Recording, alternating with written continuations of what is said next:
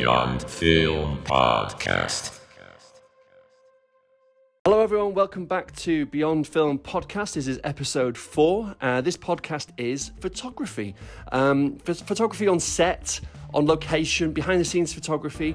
I'm talking to Scott Kershaw, who is a photographer, and he's going to part some words of wisdom and his experience as a photographer on set.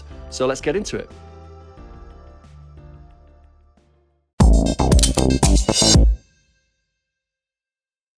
You can lean back. Okay, yeah, that's chill good. Yeah, out. Is that good? Lounge now, yeah. Lounge. Yeah. You're comfortable? Wow. You First podcast, I've listened to a lot of them. Have you? Yeah. Have you? Which is your favourite? I'm going to quiz you now. What I have you like done? Mark Maron, What the Fuck, and I like, obviously, Beyond Film, Leif Johnson. And, That's what I was getting at. I like Ronan Farrow's Catch and Kill, about the Weinstein story unfolded. Right. That's pretty good. And the New Yorker and all that sort of stuff. Hello, welcome to Hello. Beyond Film Podcast. Good to be here. Thanks for coming, man. I love what you do, and I'm always happy to try and get you on a shoot. Always happy to be on the shoot. Wow, how many shoots have we done now? At least I say like 8 or 10. Well, I mean, shoots we've probably done about 20, but like and jobs actually, commercial jobs. I'd say. Well, there's been short films, commercials. I'd say like into double figures, 20 maybe, between 10 and 20. Is it? Maybe, yeah. Wow, okay. Well, I appreciate it when you do. You like, mate, every now and then you throw me a bone and you like come on a music video that I'm doing, like or a short film or something that's no money, but I like to think that you get something out of it. Yeah, great stuff. Yeah. I mean, that kind of satisfaction. There was some great stuff from that. For the Fried teaser, Tag promo. Yeah. The guys from Phantom Mile as well. The music videos. Oh yeah. They're playing London, are they soon? Or are they already played? They did. Yeah. They're gigging all the time. Okay, so let's just put it into context. Let's so everyone knows what you do. What do you actually do, Scott? Well, I'm a photographer, and I suppose I shoot a lot of commercials these days. I generally shoot people. I mean, it depends what I get booked on, and I'm not necessarily just interested in shooting people, but it just seems to be the way that's it's probably my strength, I suppose. I kind of came from a music background initially, working for music mags and editorial, and then I worked for quite a few years in TV drama, TV comedy, a few films as well, like kind of not loads of films, but like kind of a handful of decent films, not Hollywood blockbusters, but I think on that there I learnt a lot, and I'll probably go into more detail about that later. And now I still work in TV and film, but I also work in commercials these days, and do a lot of portraiture and stuff like that as well. Yeah. And the reason that we work together is that more and more shoots, whether they be adverts or whatever, they try and sort of make sure that they can kill two birds with one stone, get photography on the same day, so they don't have to try and waste any money. I think it's a budget thing. It's a budget thing. I think the industry's changed. Yeah, and like you say, kind of it's about they want to get the TV, the video assets and the stills on the same day. So I think that's kind of where working in TV and film and understanding like the hierarchies and stuff that come with it. That would set me in good stead to sort of work in commercials, really. You are very good. So the reason I've got you on really is to talk about sort of the BTS and trying to get even some like marketing, whether it be online or banners or whatever it is. They're trying to get it all in one go on the same day, and I get it, I understand, and if you can, why not? And if you can save money that way, but it can be challenging, and it can be challenging for a director, especially when you're working with a photographer who, unlike yourself, who doesn't really understand the chain of command. I wouldn't call it. We'll call it that, mate. That makes it sound really. Well, I just think that TV. I think it's the most creative. It's one of the most creative things, but I think ultimately a lot of it is made in the same way. There's a hierarchy. There's a chain of command. Maybe that's the wrong phrase, but there has to be order. Yeah. For the creative thing to happen, so everybody needs to know their place, and understanding that machine is just as important, especially when you're working on set. It's just as important as having the technical knowledge and stuff, you know. Well, you're just not getting under anyone's feet, and you know, like there's already a lot of time restraints, and just it's being able to fit what you have to do in between everything else. From my perspective, it's like, okay, so we've got a schedule for after we've shot this setup, we've got to make sure that, you know, we can't break down, that Scott can go in and get what he needs and give him the time that you need as well. So you've got to work really quick because you're kind of on the back foot all the time. Yeah, I mean, sometimes you might get an easy morning, you know, your DOP or they're shooting long, you're outside, you know, but then in the afternoon you might be in a tight box room. And, you know, and there's far too many crew in there already before you've even gone in there, you know. I mean, I used to work in TV when I first started working in television, and I get the call sheet and I'm like, I don't understand that for a start. I was like, I just don't know what it means. And then I'd be like, why is everyone standing around all day doing nothing? That was my initial thing that I thought. But that's what I thought for maybe the first year of being on a TV set. So I was like, it just seems like everyone's standing around. But then you realise no moment is wasted, really. There's always some reason why something stopped, and everybody knows their place. I think that's why I mean about the machine or the hierarchy. It's like kind of everybody knows what they should be doing, and if one person isn't on point, then it slows everything down. And it's just a case of obviously there's a lot more variables to kind of making TV and film than there is shooting stills. So you're just kind of a part of the machine, and I say that in a kind of affectionate way. I like to be part of the machine, you know. I like working a part of a big team. I mean, that's how it works, and it's kind of, you know, tried and tested for a long time. But what I look for when I usually get you on these jobs is that, and there needs to be this sort of mutual understanding of like working together, of like you got 5 minutes here, 5 minutes there, and like, you know, just knowing that I'm considering you as well as part of that machine, that I know that you've got enough time with people. Yeah, and that's appreciated, and it's not always the case with some directors, and well, not really directors, but first ADs and first assistant directors. You know, it's kind of, and it's often probably their inexperience that, and they've obviously got, as a first AD, they've got a lot on their plate, but sometimes it's a bit of a battle. But yeah, it's always appreciated when you're working with somebody who's kind of you know, respecting what you need to get. It is always important, but sometimes I think sometimes with stills you're kind of a necessary evil, you know, and that's why that's where the pressure comes, you know, and but everyone's under pressure on a film set to a certain degree, but it's kind of, you've just got to kind of keep calm and keep plugging away, really, you know. No, and you're really good at that, actually, and I would say that I've actually learned quite a lot from you about like people management and managing the talent as well. Yeah, that's what I like. I think that's the kind of fun part of it. Yeah, and then being, like you say, with time constraints, it's kind of having a little bit of a few tricks up your sleeve to kind of get what you need quickly. Like what? Like I always like dance around, and if I want them to do something a bit stupid, then I'll have to do it first. I act it out. Right. And I'm 6'3", and you know, I'm not telling you how heavy I am, but I'm not a small man. So kind of if I'm prancing about, then they see me doing that, then they're more inclined to do it, I suppose. It kind of puts them at ease. Yeah, it's always like, or maybe like, you know, maybe I'll ham the Manchester accent up a bit for certain things, and I'll kind of pare it down for other things. You know, it's just about. I suppose it's like just pitching it right to get what you need, you know, and we're making people feel comfortable, I suppose, is the main thing, which is what a director does as well. But I suppose I don't know, it's not always what a director does, is it? It's kind of, sometimes it's going to make people feel uncomfortable, but... it depends on the director as well. Yeah. Some are happy to hide behind a monitor and they just do their thing. Which is what you don't do.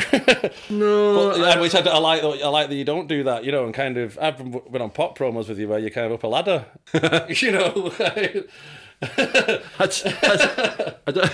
That's usually through necessity. That's another thing to do with time, I'm sure, but, you know. You were on the... Legal and General ad that I directed. Yeah, well, that was great. That was a good job. You were part of the ad in the end. I was in the ad. Yeah, I was. I think I signed a release at one point. I don't know. I can't remember. Did you? I hope you did.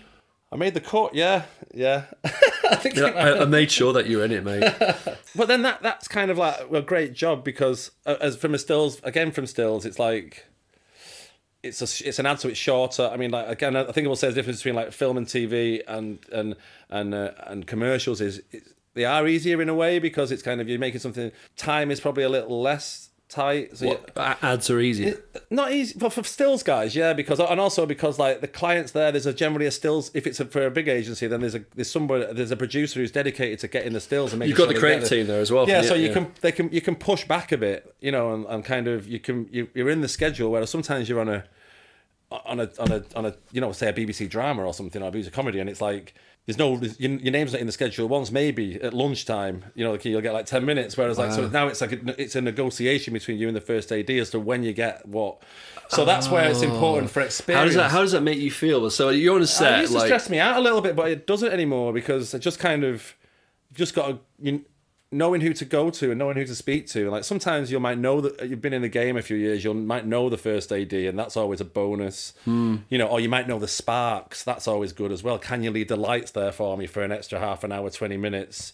So when you're on set, are you pretty much on your own trying to sort of fight your corner and get things like you're saying, like going up to Spark and saying, "Can you leave that light for another 5 minutes?" Like, does it feel like such a you're kind of scrambling for time, or do you have somebody there fighting your corner? Sometimes you have someone fighting your corner, but I mean, like going up to speak, like for example, going up speaking to the Sparks, that's your responsibility to do that, and your responsibility to speak to the first AD. And like, if you need to get the first AD to one side at some point, and also like one thing I was taught by, I worked on a film with Victoria Wood years ago, and it was a musical. It was shown on Christmas Day. Oh, please tell me you got some words of wisdom from the Wood. She was all right. She was a bit, she was cool, but again, she wasn't like gushing, you know, like I've worked with her professionally, but like I wasn't like going for a pint with her afterwards or anything, you know, but she was great, you know, she was directing it as well. So she's had a lot going on. You know, she wasn't actually in it, she just directed it, but it was quite a good cast, a good British cast. It was a musical, so I'd never worked on a musical before. So that was kind of quite a bit of a learning curve.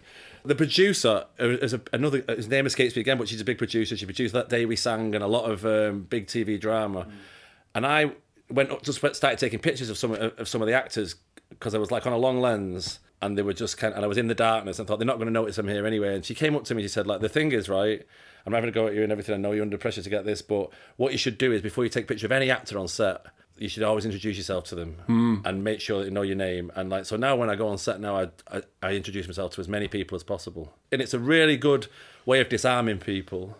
You make your presence known. Yeah, you have to do that. Yeah, especially someone like Stills or and a runner. The runners always do that as well, don't they? Because they could quite easily could be seem invisible. But if a runner comes up and tells you the name, and then they're always more visible to you. Yeah. You know what I mean, I think that's kind of so. Always introduce yourself to the first AD. If you can find out the third AD, definitely introduce yourself to the Sparks. Definitely introduce the DOP. Definitely. I mean, kind of. I'm a frustrated DOP anyway, kind of. But like you said, I learn a lot of DOPs, you know, especially when it comes to lighting spaces, discipline. But yeah, I've learned a hell of a lot on, especially when it comes to lighting and directing as well. I mean, not that DOPs don't direct that. Well, they're watching directors, watching DOPs, and watching Sparks as well. I've learned a lot about lighting from watching gaffers and, you know, and stuff like that. Just the way things are lit.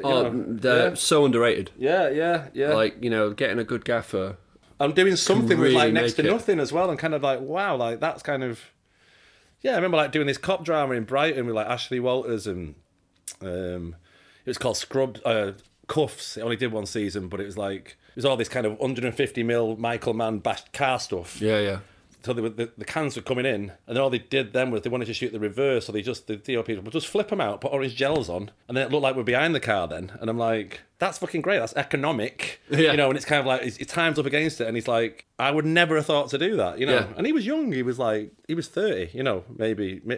But it is like that kind of, that camaraderie and that kind of, especially when you're up against it and the weather and it's raining sideways, it's like a bit of a siege mentality and kind of, you know, you're all in it together sort of thing. Yeah, man. Yeah, is it nice being on the peripherals sometimes? I know you ingratiate yourself within the team and you don't want to be seen as an outsider, but like you kind of are, really. Yeah, it is nice. I mean, yeah, it is. I mean, it is nice being on. I know exactly what you mean. Yeah, it is nice being on the outside. I mean, it's changed a bit now, but it used to be like, I used to get booked off the publicist, either at Channel 4 or BBC or Sky, or sometimes like Tiger Aspect would have an in-house publicist. So you weren't even part of that crew. You were kind of, the line producer would crew up, and then publicity would book the photographer. And that's the way it used to be, but times have changed now, and it's like, it's the line producer who books you, you know, because, so you are kind of on that crew list, but you did almost feel like a bit separated from everything, and like, Yeah. which in a way kind of was good because you kind of it was pros and cons. Like it was good because if you had an issue, you could go straight speak to the publicist. Yeah. To say this guy, especially if it was like an in-house publicist at a production company, you could say, like, this guy's not giving me what I need. I just wanted to. I'm not slagging him off. I'm just telling you that it's kind of he's not easy to work with, and like Well, you're there to do a job, and you've got to come out with the goods at the end of the day. And if you don't, that's your neck on the line. And Yeah. and it's the same with everyone. I mean, even when we've worked together, and I've tried to be very mindful that you've got to get your stuff as well. Yeah. But even when I am, like, I get caught up in the day. And I forget that sometimes I forget, that you're there to do that job. You've got to be like thick-skinned as well. You've got to mind being like absolutely screamed or shouted at. You can't take it personally. It's kind of that's any role on set, but it's like kind of if the director says just get out of the fucking way, then it's not. He doesn't mean it, or and it's kind of it's just. You're in the way, It's funny because I just kind of learned, especially, I learned a lot being on set, and I kind of got into working on set and film and TV sort of by accident because of who I assisted for.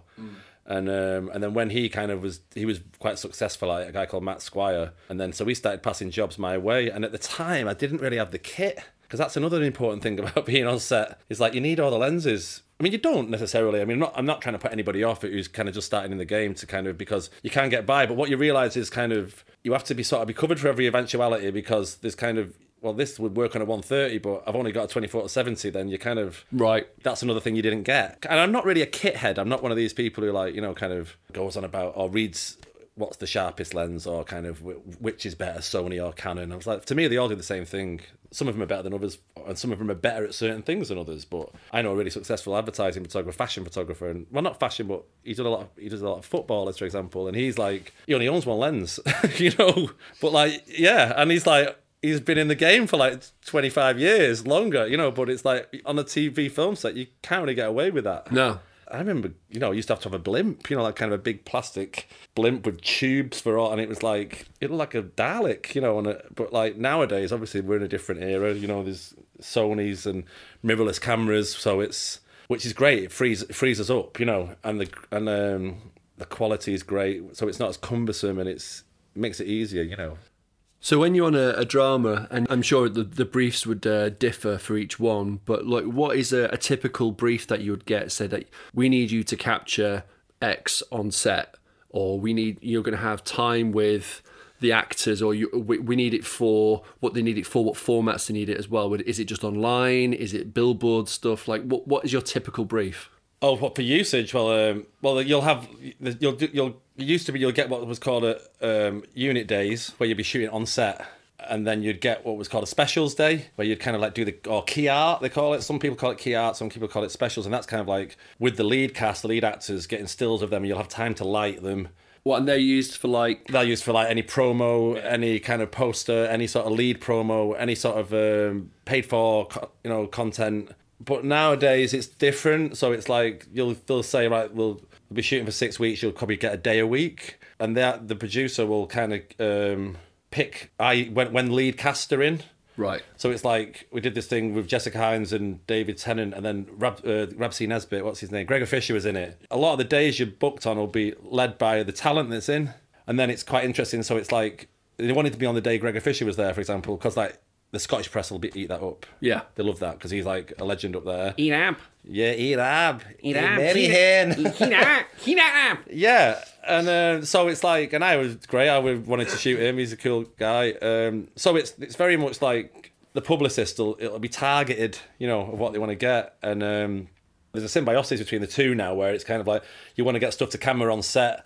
You want to get the unit stuff where it's kind of, but then you're also kind of like, given a free rein really to kind of like, right, if you get the time to be with an actor. So that's a fine line, you see, because the specials and that, when you kind of use it and you're shooting, the cast know that they've got to be there for this photo shoot. Yeah. So they know that they're giving time to the photographer. And then the rest of the time when you're on set, you're shooting either while they're turning or just after they're turning, and you're getting this cast and you're trying to set, because sometimes stuff won't work. It'll work when they're shooting film, but it doesn't work for a still. No.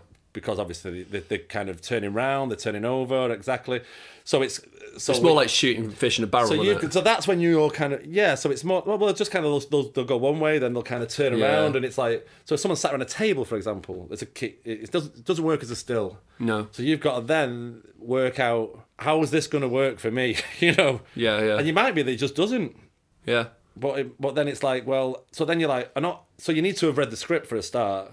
Right, okay. Because it's like, otherwise you're like, if you've not read the script, then you're going in blind. But if you've read the script, then it's like, well, that's pretty nuanced. That's kind of like, she's almost crying there. So, well, that's big, I need that. Yeah. So you know that if you're going to get anything out of the scene, that'll probably be bit, that sort of crescendo, that sort of, anything that's kind of where the most dramatic. And you have to be quite literal with stills as well, whereas like in film, it can be a bit more nuanced because it's longer, it's a different medium, you can be more sort of... And also, as a director, you can play it a bit this way, play it a bit that way, and then that can affect the story. But like in stills, it's quite literal, especially television stuff, because it's going to be like quarter of a page, or like maybe half a page, or a full page. So you've got to be mindful of like things like that, how things are going to work on the page, or how things are going to work online. So your shooting ratio must be sky high then.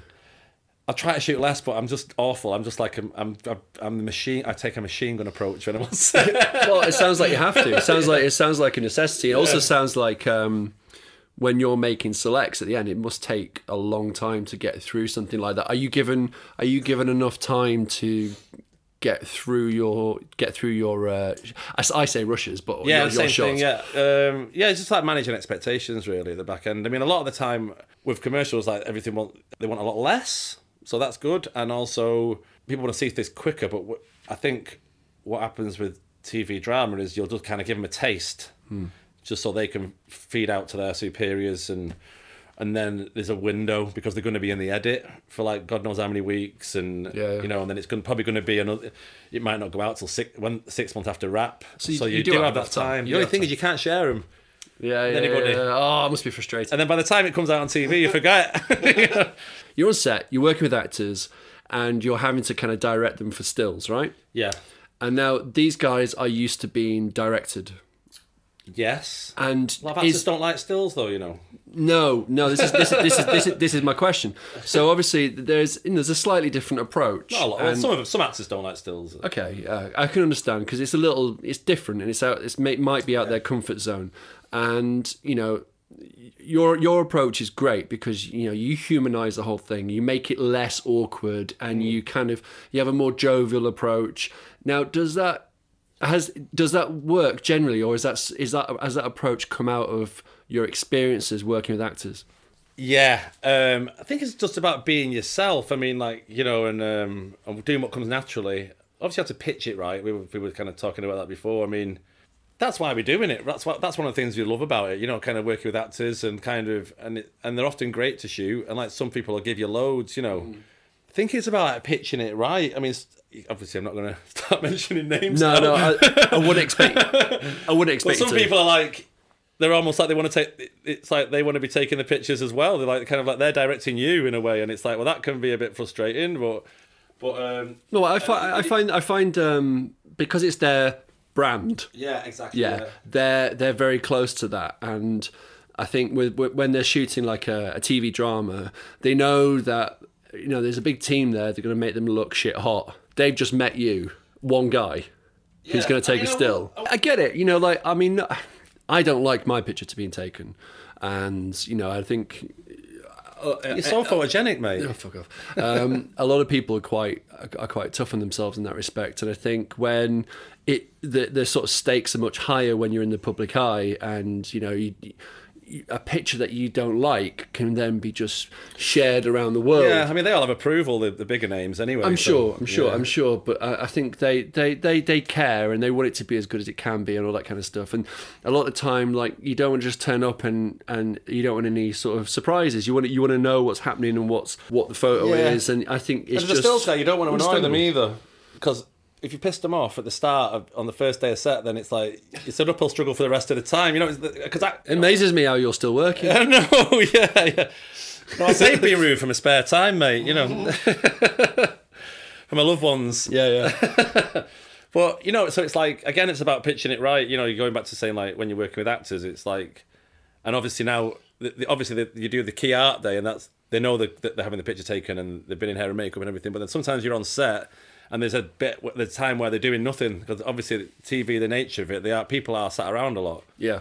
Do you use that time, or well, the thing is, that's the thing. You have to know when the right time to say, right, can we just play a few here? Or are they just like, I'm trying to sort of... Or they could be like reading lines or reading lines you don't know. Or just trying to sort of have a bit of bit of a break. Oh, yeah, and acting's tiring as well, so you've got to be mindful of that. So it's a fine line between... Yeah. You can't get nothing, and you do need them to play a few for you, and you do need them to kind of recreate... Because, like I said before, like when someone's sat around a table, it doesn't work as a still. Yeah. It works because when you've got 2 or 3 cameras on it works, or one camera that moves to a different position, then you kind of stitch it, whereas that's not an issue, an option with stills. So it might be that you kind of, when they're in the downtime, so it's a kind of, sometimes if you've got a good rapport with them, you can kind of just go up to them directly. But then at the start, maybe it's worth kind of going to the first, or and kind of, and also making sure that hair and makeup are ready. Yeah, because they'll go, well, I'll do a few, but I want checks. So if you're then spending 15 minutes waiting for the makeup girls, then the moment's gone and she's back on set and you can't do it. So it's so again, it's back to that understanding the hierarchy again, and kind of that can only come with experience, I think. Well, you need to know the sort of the hierarchy, the structure of a shoot, and you kind of sort of it used to frustrate me. Navigate through that. Yeah, it used to frustrate me, but now I actually like it. Right. Because I understand it, and I understand I like that kind of order, because it's quite almost like military a little bit. On a TV set, lunch is always on time because the army marches on its stomach, and it might run late on at the end, but you'll always have lunch at the right time, and the drivers pick you up and take you to unit base, and you're always back on set on the dot, and and every minute is accounted for. So it's like this sort of machine that keeps rumbling on, and I kind of like in admiration of it, I suppose, in a weird kind of way. If it wasn't like that, you'd be even more lost because you wouldn't know what's happening where, and you wouldn't know where you fit. Yeah, knowing where you fit, that's essential on a TV set. Yeah. It is important. Yeah. When you're working with, it could be talent on an advert, it could be, a big name on a film or TV drama.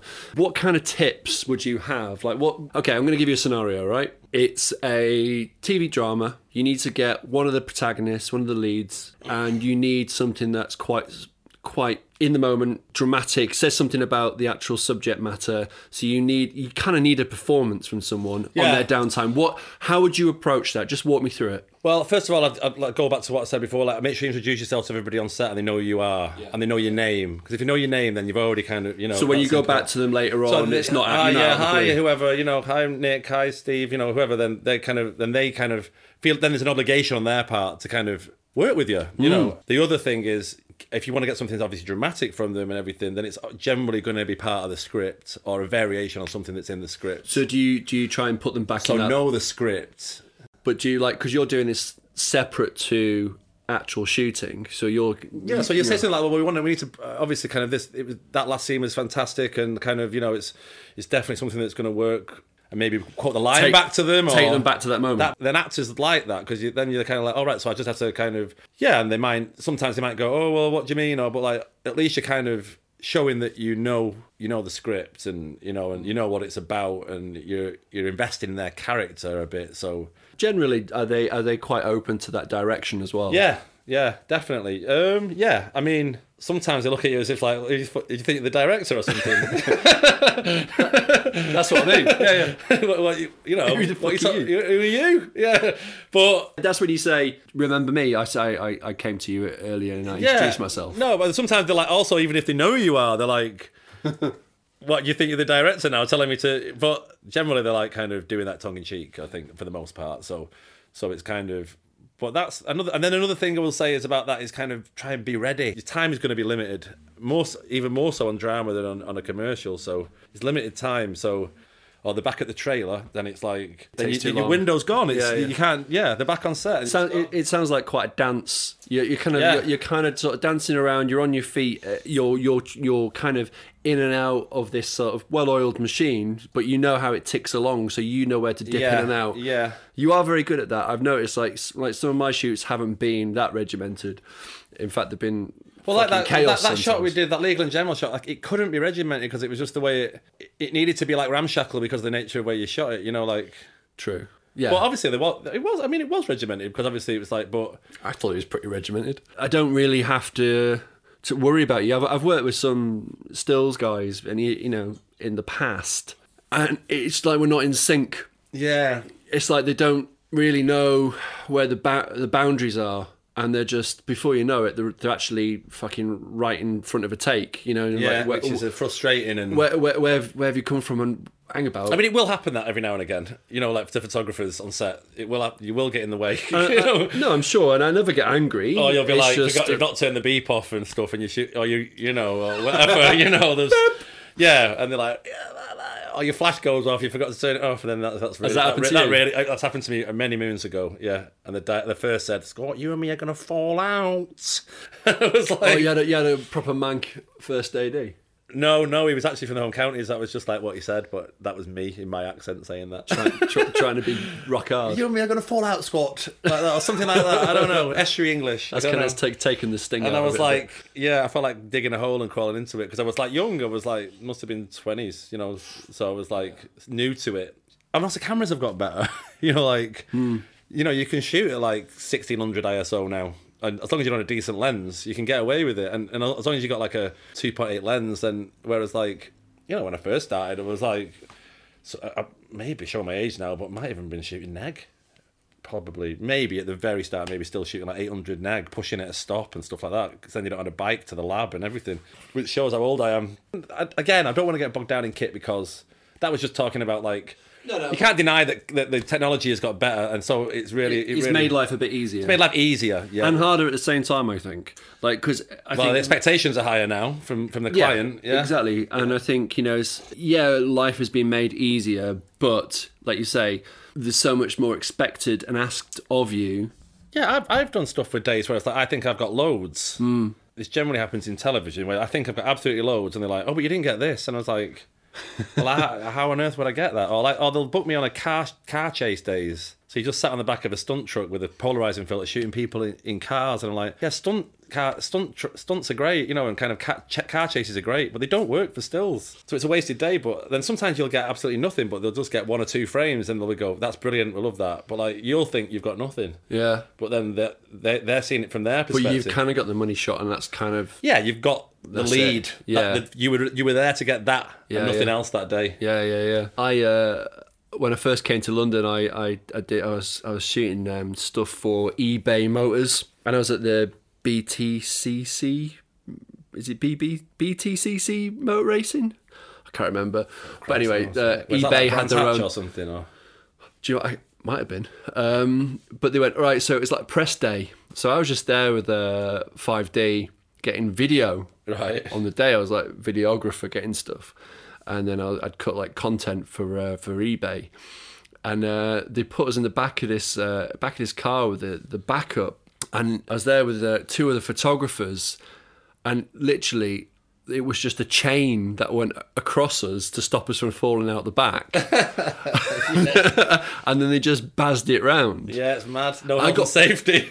None whatsoever. I mean, we had this chain, but like we weren't. I mean. Yeah, I wouldn't say it would pass any safety regs, and I got well into it. I was like leaning into the chain, and then like going right down to the ground as the race as probably getting some good stuff as the road was like whizzing by and stuff. I got well into rider. it. Got well into it. I got some fucking A shots, but afterwards I was like, that was a weird scenario. Have you ever done anything like that? Well, I've been doing a lot sitting on the back of stunt trucks with a polarizing filter, trying to get people driving cars in a car chase, but it's just again, you just shoot loads and you just trawling through it, and a monopod is like essential on any TV set, kind of not a tripod because you're just getting in people's fucking way and it's too slow, but a monopod is like, it's a difference between a sharp shot and a soft one, really, a lot of the time, because like if you're like directors are kind of different, aren't they? Well, no, it depends. Like I like to know. So what you need to learn? It's a director's job to have a good solid understanding of every aspect of making a film. Yeah. And because you need. I wouldn't feel confident directing someone if or asking for something if I have no idea what I mean, call me old-fashioned. No, I agree. To me, that is quite important in any walk of life. You can't really direct somebody in their chosen profession if you don't really have an understanding of it as well. It's quite interesting when you see a producer who's been a director. And you do see that, I think, quite a bit. And then it's kind of... And there, I've seen it like when I was on That Day We Sang, and I think the producer used to be a director, and he's like, they're kind of like talking about kind of how much time they haven't got and what they need to get. And the producer's wades in and goes, like, well, drop that, forget that, turn that round that way, do that, shoot that, get that shot, and then we're done here, we're out. You know, and it's like... And then that's what they do. And also, no one can bullshit him. Yeah, exactly. Because he goes, no, I know that's not going to take that long. So stop, like, trying to... We're not going to get it, and, you know, and they make the exact decision or whatever, but I think, like, directors coming from all these different walks of life, and like you, kind of an editor, a cameraman, or before, but then sort of directors often come from... just different walks of life, you know, kind of a more theatrical background, or... But no, totally, and I think that's why every director's different, and that's why you get a different director for different jobs. But, like, yeah, I'm from an editing background, and I have a... But also, you've got a critical position, you know, there's certain things that you're into cinematically, you know, you're influenced by, as am I as a photographer, and... so in your own work, you know, your own films, like... But at the same time, I'm saying that your work, kind of like, the willingness to sort of... Like the satisfaction is like there's a bravery shown that you're going to do a period drama and it's a comedy and like, but then it's also like kind of there's like some Abel Ferrara zooms in it and it's like, so that's good. That's a willingness to sort of diversify and play. Yeah, you know, and you know, and basically, but then it's still got a lot of you in it. I go through. Does that make sense? Yeah. I just go through like obsessions. Yeah, and there's like a bit of an homage. There's like, you know, like the kung fu flick, but then it's all your work. It's got your stamp on it. But then it's like your willingness to sort of try. Whereas like some directors don't do that. They kind of like like this is my thing. But like Shay Meadows, like he's kind of only going to make a Shay. You know what I mean? It's always going to be of that kind of. It's always going to be like kind of a bit depressing or whatever. You know. Actually, I saw the trailer for the new Wes Anderson film. Well, there you go. I mean, and I was like, am I watching a Wes Anderson film or am I watching somebody ripping off a Wes Anderson? But don't anybody rip him off though. It's like it's that meticulous, isn't it? You know, he's gone full fucking. This is it. He is Wes Anderson, but he has gone full Wes Anderson. Yeah, but he makes like journals and does illustrations of his sets and stuff, doesn't he? And like, it's very like, it's not. It's great and aesthetically, it's amazing. It's not something that I'm drawn to personally, but I don't dislike him. You know, I would get bored of it. If I was him, I'd be like, I don't know. I find it a little trite and a bit, you know, and a bit. I can't keep doing this. You know what I mean? I can't keep doing the same thing over and over again. And that is definitely. I don't know if it's the same for you as well. You know, people try and pigeonhole you, like, oh, that's your aesthetic, that's what you do. Yeah. And then that's how we can sell you. And then, you know, producers and reps and whoever go, well, this is Scott, and this is what he does, this is his thing, and there's pros and cons to that. There is totally pros and cons, because that's how you get work. Yeah. But at the same time, you go, am I going to do this? Like, is this me now? Yeah, it's funny. It's a good question, and I met with an agent, and he was kind of saying, you know, exactly what you're saying. We're looking at people on their site, and then he was kind of saying, oh, this guy, this photographer, and like he did all this sort of stuff, and he did all that stuff, and then, but for them, we just kind of decided that for a year, he was just going to shoot these style of portraits, and that's all he was going to do. And he said, but it nearly didn't work. You know, but then he ended up getting Guardian weekend covers, and then he probably got 7 or 8 of those. And then you're in the machine now, and you know, and then you can start. Yeah, now he's doing like Tissot, watch campaigns and stuff like that. Right. So then you're kind of in the echelons of making serious money, you know. But it sounded quite strategic.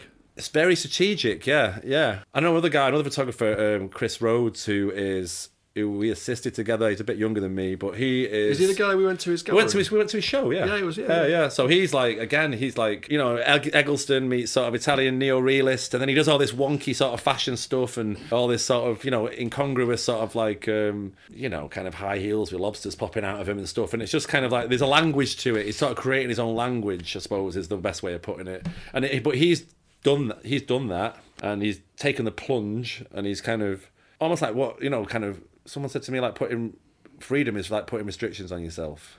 Yeah. You know, like kind of saying to yourself, well, I can do this, I can do that, I can do the other, but I'm not just going to do this one thing and do it well. That doesn't work for everybody, obviously, but I mean, it's kind of, there is that element of the industry, especially in a town like London, where it's like the people who represent creatives, they want to kind of know what they're selling. Yeah, no, totally. And it makes sense. It used to really annoy me, and it still kind of does to a certain extent. And it means you've got to throw a lot of your output away as well, you know. Yeah. Because I mean, if you are going to go down a particular style, then it's going to be something that you're going to be comfortable with for a long period of time, and you're probably not going to get fed up with. Or also, does this have a lifespan, or is this something that, you know, it might be in vogue now? There is the gamble, isn't it? Really, you know. Yeah. And like you say, being happy with it. Like someone was saying the other day, I can't remember what I was listening to, about like Sergeant Pepper's and the Beatles. Like, we're just sick of being the Beatles, you know. So they're kind of like, well, let's just be Sergeant Pepper's, and that's what Sergeant Pepper's was about, you know. Kind of that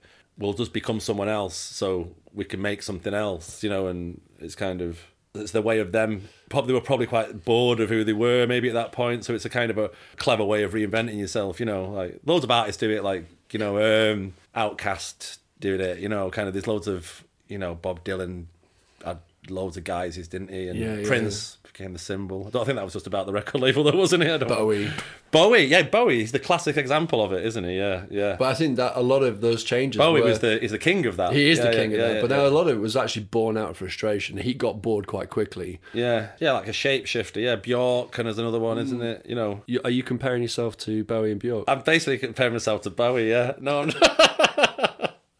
No, I'm just a spider from Mars, mate. I'm definitely not David Bowie. I don't know. Unless I'm going to have this crazy like purple patch Renaissance period in my 40s, then well, maybe. But I can't see it, mate. I'm time poor. So speaking of that, that's a nice segue into the next question, which is what is on the horizon for you? Where do you want to go, mate? Because I know we have this conversation quite a lot. Every time I meet you and we have a few beers, I get onto this because I actually go, right, okay, because I'm kind of self-reflecting as well, and I'm always like, what's next? Where do I go? What's going to excite me? And then you go, I've just done this thing where I'm taking pictures of pylons. Yeah, no, I'd like to have a show. I'd like to show some work. I've been procrastinating on that over a few years. I'd like to sort of find the time to step back from the work and get a lot of other opinions on the work and kind of distill it. Yeah. And then move into I like shooting commercials, especially when they're creative, and I like working with people. I just think it'd be good to work on some bigger projects I'm challenged on, and I'd like to sort of make more of my own work and show some more of my own work, but not commercial work. And it's kind of hard when you're busy shooting, and we've all got busy lives outside of work as well. So, but if we could just be focused on, I suppose, what I want, you know, and I wouldn't want to kind of do a big studio shoot. I just want to. I think like that's another good thing. I mean, like you got to take a leaf out of young people's book and the way they use social media and the way they approach people, and these communities are kind of formed, and you know, and like that Vicky Grout, who she shoots all grime artists. She's a Vice photographer, I think, but she's just her in a 5D and a 50mm prime lens. But it's like she's just in that scene and entrenched in it, and like so it's kind of.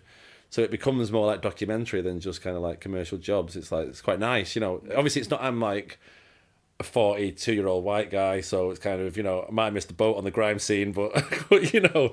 But I'm just saying that there are ways of, you know, I did, you know, I was shooting up in the Highlands of Scotland, shooting fishermen and stuff. It's like, it's interesting, it's cool, you know. Maybe like some more of these self-directed projects where you just go out and meet people who interest you, you know, stuff like that.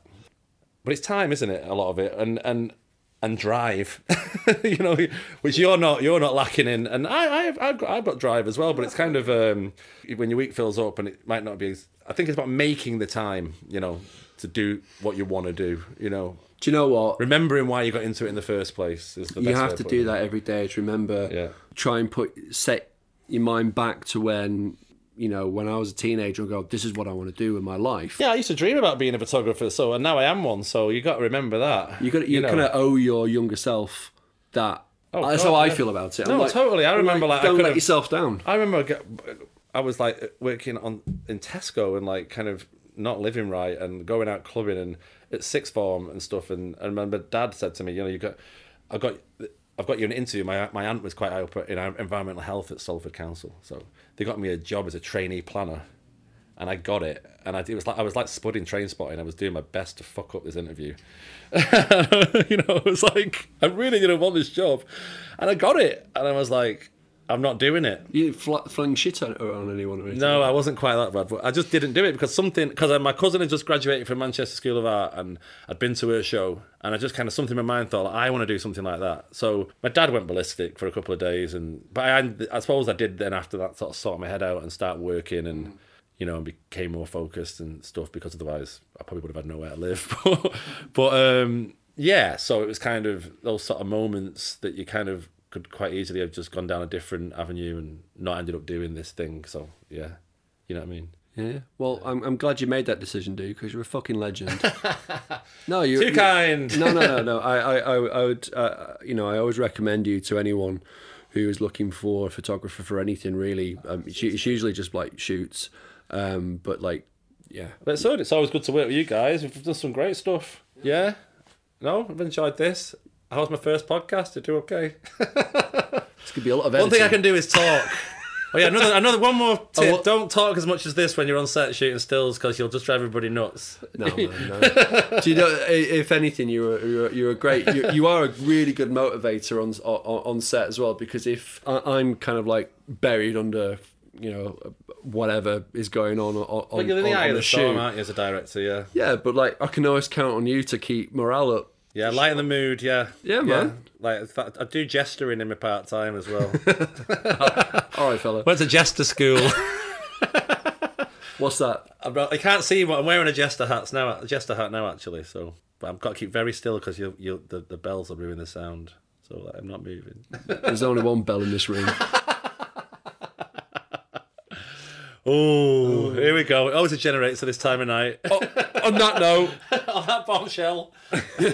Cheers, pal. My pleasure.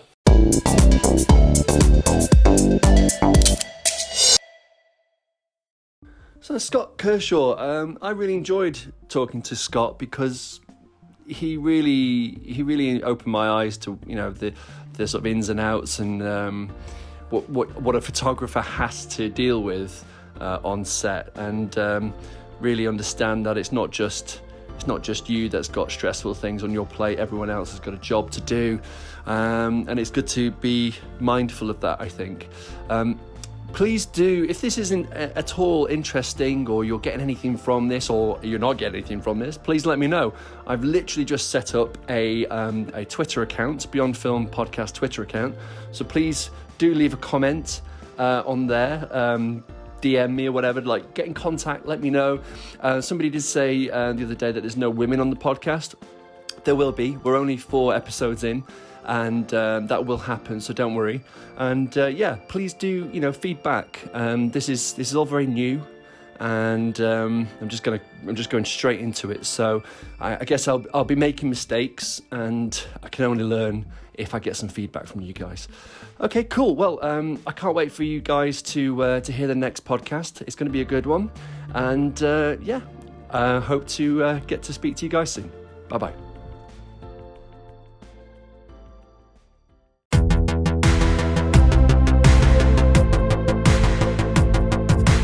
Beyond Film Podcast.